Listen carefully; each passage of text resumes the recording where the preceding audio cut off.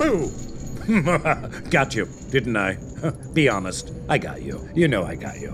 Oh, I would have loved to have seen the look on your podcast-listening faces. Well, where are my manners? Welcome back, everyone, to Radio Rental, the video store of your worst nightmares. I, Terry Carnation, possess a coveted collection of the creepiest, most spine-tingling and outright disturbing stories you've ever heard. And the scariest part is, they're all real. Real stories from real people. My collection is housed right here at Radio Rental. Hold on, let me turn this down a little bit. Sorry, just getting in the mood for my favorite holiday. I bet you can guess which one it is. Hint, it's in October. That's right. October 6th, Random Acts of Poetry Day. In my opinion, Random Poetry Day doesn't get nearly enough attention. Just imagine approaching a total stranger with a whimsical haiku. Or maybe leaving an untitled sonnet on your mother-in-law's dashboard. I don't know, just a couple of creative ideas. Anyways, while we're on the topic of holidays, I'll bet you've noticed we've been doing a little redecorating around here. Halloween is fast approaching, and that's the time of year Radio Rental really shines. We've got a couple of dynamite specials you'll want to take advantage of, like the Psycho Special. 30% off if you bring your mother. 50% off if you dress up as your mother. Anyway, let's just cut to the chase, shall we? Let's pop in the first tape from my extra special collection. Let me see here. Totally random. Closing my eyes and choosing. Oh, this one. Oh, this one's good. Oh, this one's good. Starting off strong. I think we're in for a good run, my friend. Enjoy. I was in 7th grade, and it was the one year my mom got transferred to Mobile, Alabama. We moved there, and I immediately got a weird vibe from that city. It was like backwards but creepy. Very much a True Detective kind of vibe in Mobile, Alabama. I was really little, and I guess now it's fashionable to like be into like Satan and occult stuff. But back then, that was a long time ago, and that wasn't really a thing. But it seemed like all these little kids were into it, but they're all also kind of rednecks. I don't know, it was an unusual vibe for me. I had just started skateboarding. When you start skating, you interpret the whole world as like, is that skatable? Is that skatable? Moving into our new place and passing over this overpass, and we saw this concrete ditch, me and my brothers, and we were like, we are gonna skate that. We got to the house, got our boards, went over to this ditch. It was like half pipe size. Kind of went down, and had this big 8 feet of flat, and then it just kind of slanted up at maybe, 45-degree angle on either side, so you could just like skate down and go back up. I met a friend there whose name was Sam. Me and him would go back there and skate all the time. One day we were skating there, and we thought we should follow this ditch into the woods and see where it leads to. The ditch just kind of went into the woods. We thought, we'll just follow it and see where it goes to. It's daytime. Really pretty, actually. We're kind of going further into the woods. After a while, we just get to a dead end. In front of us is just this vertical wall where it just stops. And then it continues from there into just like a circular tunnel. And in front of that tunnel are a couple of metal bars. I was just thinking, I want to keep going, but also I'm a little nervous because this looks kind of scary. We're both thinking the same thing. And then it was like right at that moment when we hear the voice. Come inside. Sounds like shuffling inside. And then a second time, come inside.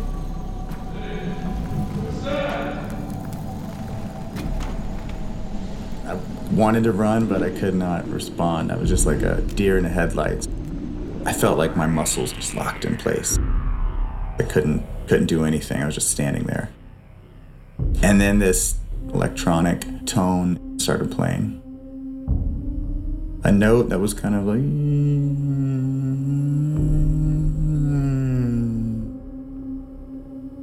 I compose music on synthesizers. I don't know how I could replicate that sound. At that point, I was like, went from like scared to super scared. It wasn't really happy or sad because there wasn't really a melody to it. Suddenly, I see these eyes. They just all come on at once, a little ways into the tunnel. A bunch of sets of glowing eyes, multiple sets.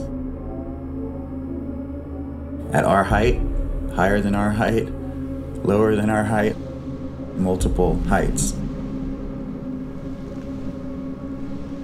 The eyes were like whitish golden color. We're looking at them for a few seconds and then just blink. I had like a break in my memory. I don't remember what happened. The next thing I remember, standing in front of us on the other side of the bars, outside of the tunnel, is a family of 5. A dad and a mom and 3 kids. They're all blonde hair, blue-eyed, and they all have bicycles. I'm just standing there looking at them, scrambled for a minute. What just happened? There's no break. I don't remember falling asleep or anything. Just seamless from one thing to the next. There was no blackout. It was one thing, then instantly another thing. It was definitely eerie.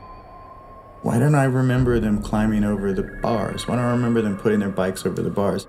I don't remember them actually coming out of the tunnel. They were just there. Instantly, we're looking at the people on the bikes.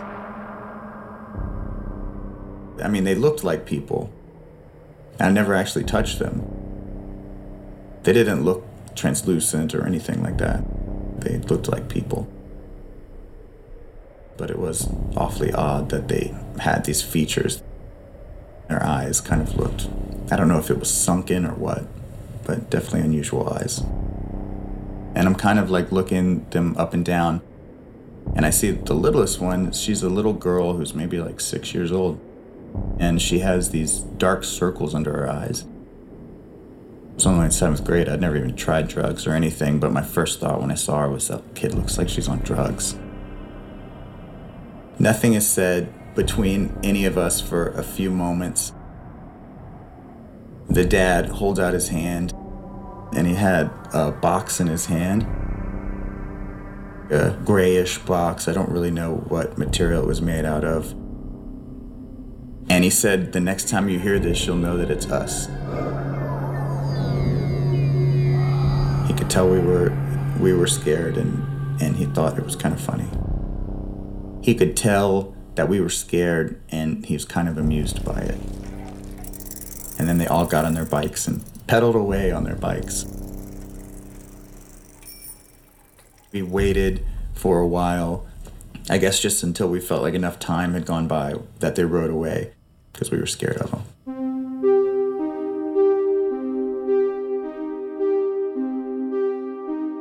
We both thought it was a really weird thing, but we didn't have any sort of theories about it. Your mind sort of instinctively wants to rationalize it away. So much of it doesn't make any sense. Maybe they're dead people, and somehow under some circumstances, you can see dead people as though they're alive. They died under some circumstances that kept some part of their consciousness attached to the material plane or whatever you would want to call it. Maybe it was a family that was really into occult stuff, and they were going in there to do some kind of ritual or something like that. It doesn't explain the eyes. It doesn't explain the time jump, but I thought maybe whatever they were doing, it involved being possessed or something like that. whatever they were doing in the tunnel involved them getting possessed by something. The glowing eyes, I've seen eyes in every different kind of circumstance at this point in my life. I've never seen anything like that. When they tell of like alien stories and they have like missing time, you know, they see a UFO and then the next thing they know they're parked on the side of the road and it's flying away or something like that. That's kind of what it reminds me of. Something's happening and then the next thing you know, something else is happening.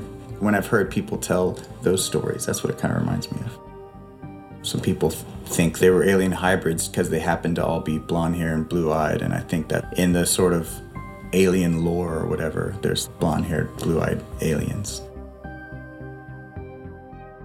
My feeling is that we're kind of building a little edifice of what we think we know, and it's just a small sliver of what is actually there. There's kind of like a cultural pressure to just stay within that edifice. I don't know what that quality of your brain is that makes it, without even you wanting to, it wants to rationalize things away. I haven't met anyone who's had a similar experience.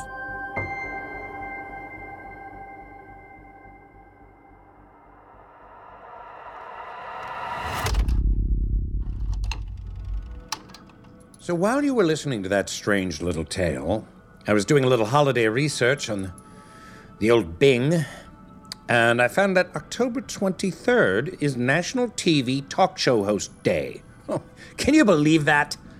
What a bunch of bull crappy. Where's the respect for radio talk show host personalities? Don't the TV show hosts get enough attention because they're so good looking with their pearly whites and they don't have chicken tikka masala stains on their turtlenecks? Oh, so they get their own holiday?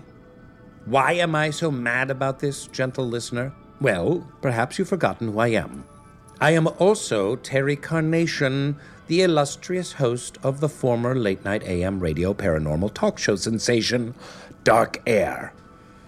We went off the airwaves due to some unforeseen events, a very force majeure type of situation. Okay, I lost my marbles for a while, but I am sure there will be lots of adventures in store for me and for us when I finally make my comeback on KSB Radio.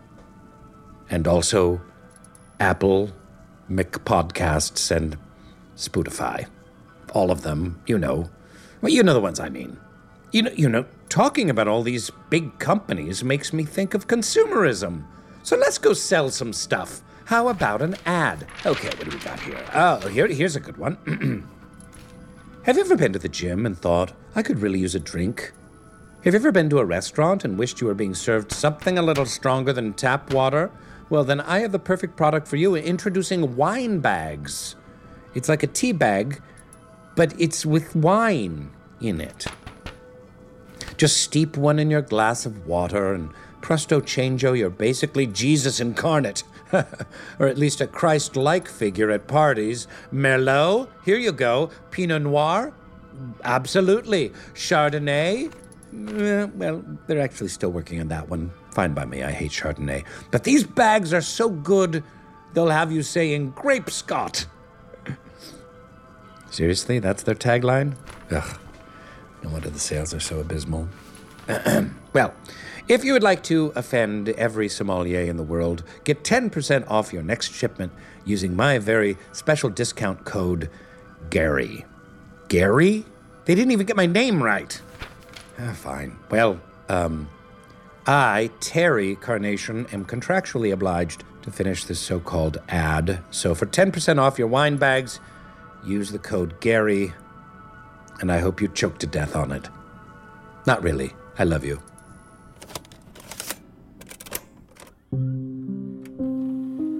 It was 1998. I was a 10th grader. I had just woken up at my friend Lindsay's house. It was after a sleepover.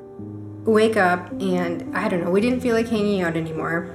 I realized that I can just get up and go home since I have my license in my car, so I just leave.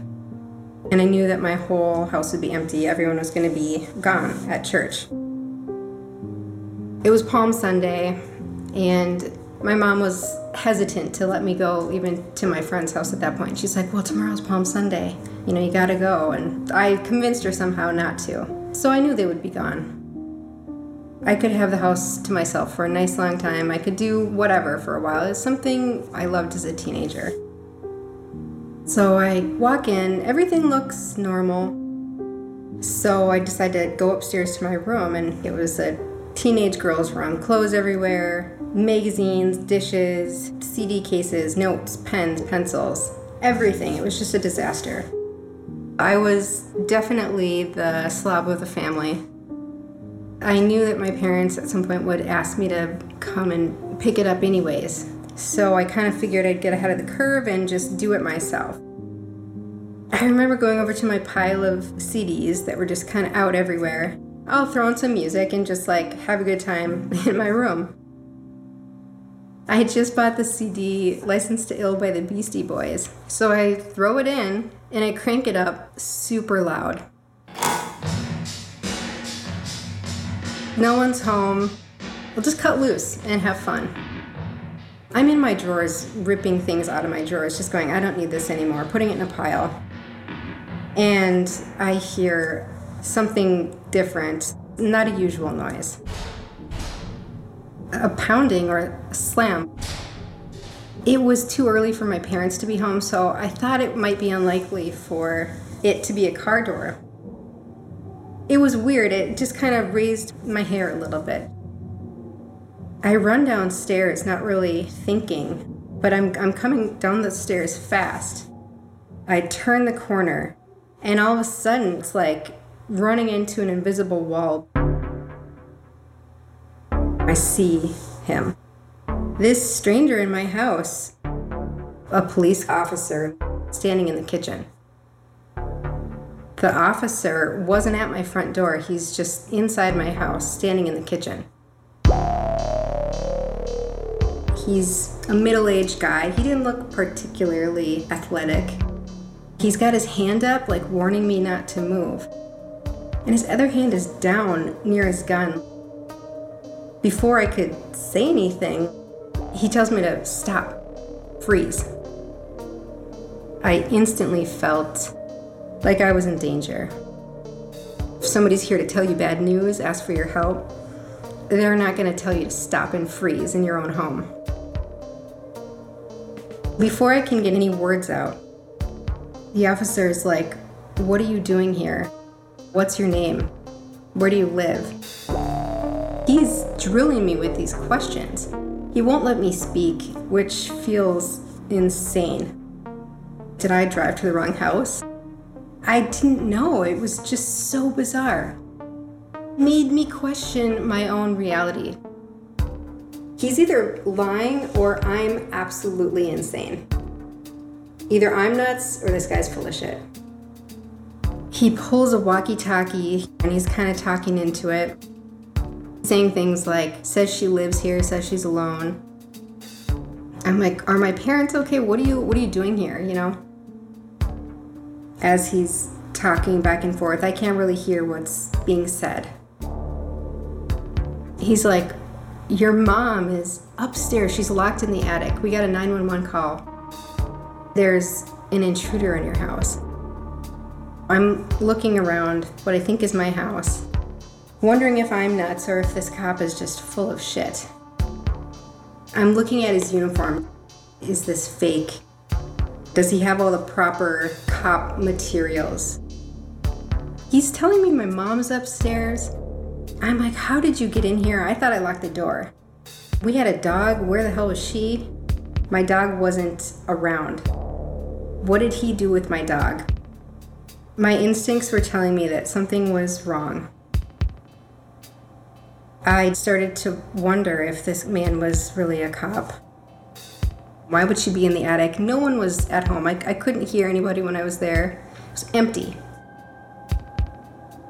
I'm completely frightened. I don't trust this guy. I'm thinking about the places I can run in my house. There's no place I can go. I can't hide from this person. No one's around. It feels like the neighborhood is just empty. He looked like an officer. He acted like one, but I couldn't be sure. Is he telling me the truth? Is he here to help me, hurt me? As I'm running through all of these things in my head, he's kind of listening into his walkie-talkie. He kind of starts to smirk at me. This freaky little smile on his face. Didn't know what was going through his head. I wanted this guy to stay where he was, away from me. This is it. I gotta do something right now. I'm looking at my front door, which was locked. Couldn't really go there. He would have gotten to me by then.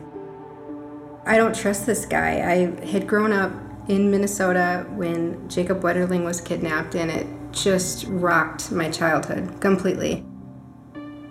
Jacob Wetterling, he was kidnapped, and everybody would always talk about him. He would be on milk cartons, papers. We were just so freaked out of any stranger. Still missing tonight, Jacob Wetterling, age 11. This was one more day of agony for St. Joseph, Minnesota, population 3,200. The kind of place where you don't expect a child to be kidnapped at gunpoint. It's the most feared type of abduction, one by a complete stranger. No ransom note, no contact. Jacob, his little brother, and one other boy had gone to a convenience store to rent a videotape. When they reached this spot, they saw the man dressed in black, holding the gun. He told us to put our bikes in the ditch and lay down, and then we did that. He asked them their ages. Jacob answered 11, and these two boys were then told to run away. It was instant panic. I can't fathom this. Then he says to me, "Go upstairs." Oh my God. He's gonna do something terrible. I don't move, I don't want to listen to him. It occurs to me to be like, hey, you said you were an officer, why don't you go up there? He shakes his head, he says, no, go up there. I'm kind of trying to inch over to my stairway, away from him, but stay sideways so I can see where he is, see if he's coming at me. My heart is racing. And then I see this head kind of slowly creep around the corner. It's not a scary face. It's a scared face, but I can't make out who it is. I look harder, and it's my sister. She screams my name like she hadn't seen me in years. What are you doing here? She faked being sick after she realized that I didn't have to go to church, and my parents let her stay at home. And she thought that I would be at my friend's house all morning, like I typically would be. So she was awoken by what she described to the 911 operator as hoodlum music. She thought that a pack of punks was in our house, destroying it on Palm Sunday morning to Beastie Boys music. It was so ridiculous. So she gets in the attic because she thinks the closet is too obvious. Calls 911. This operator, for whatever reason, mistakes my sister for our mom and thinks there's a bunch of kids in our house, maybe with a gun, which I guess is why this officer is so weary of me. Her fear just paralyzed her. Fear can just really mess with your head. It can make you forget. It can make you just be paralyzed in your body and in your mind. The operator must have told the officer, like, hey, it's the sister up there. There's nothing going on here. He might have been an asshole, but I realized he's smirking because it was probably really funny to him, like this whole situation. This older sister upstairs was just like, oh my God, my house is being robbed. And the cop was just like, all right, you guys are good. I'm out. He just left. It was a series of miscommunications and misunderstandings.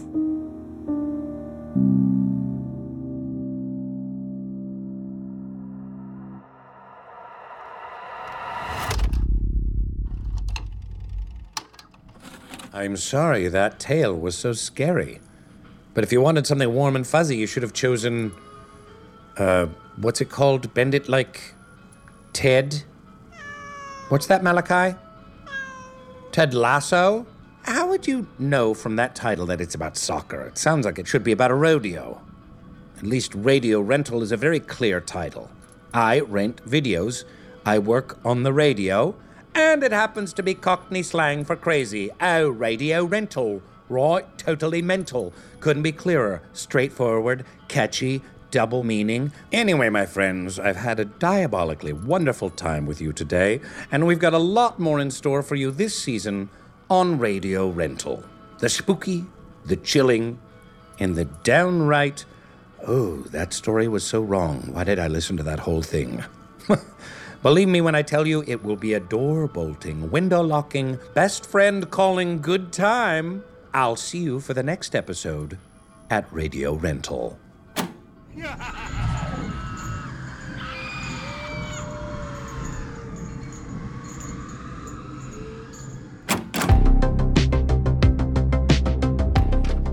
Radio Rental is created by Payne Lindsay and brought to you by Tenderfoot TV.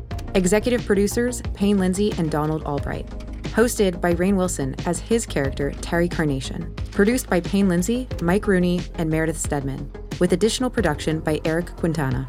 Written by Meredith Stedman. Additional writing by Mark Lachlan. Sound design by Cooper Skinner. Original score by Makeup and Vanity Set. Cover art by Trevor Eiler and Rob Sheridan. If you have a Radio Rental story that you'd like to share, please email us at yourscarystory@gmail.com or contact us via the form on our website, radiorentalusa.com.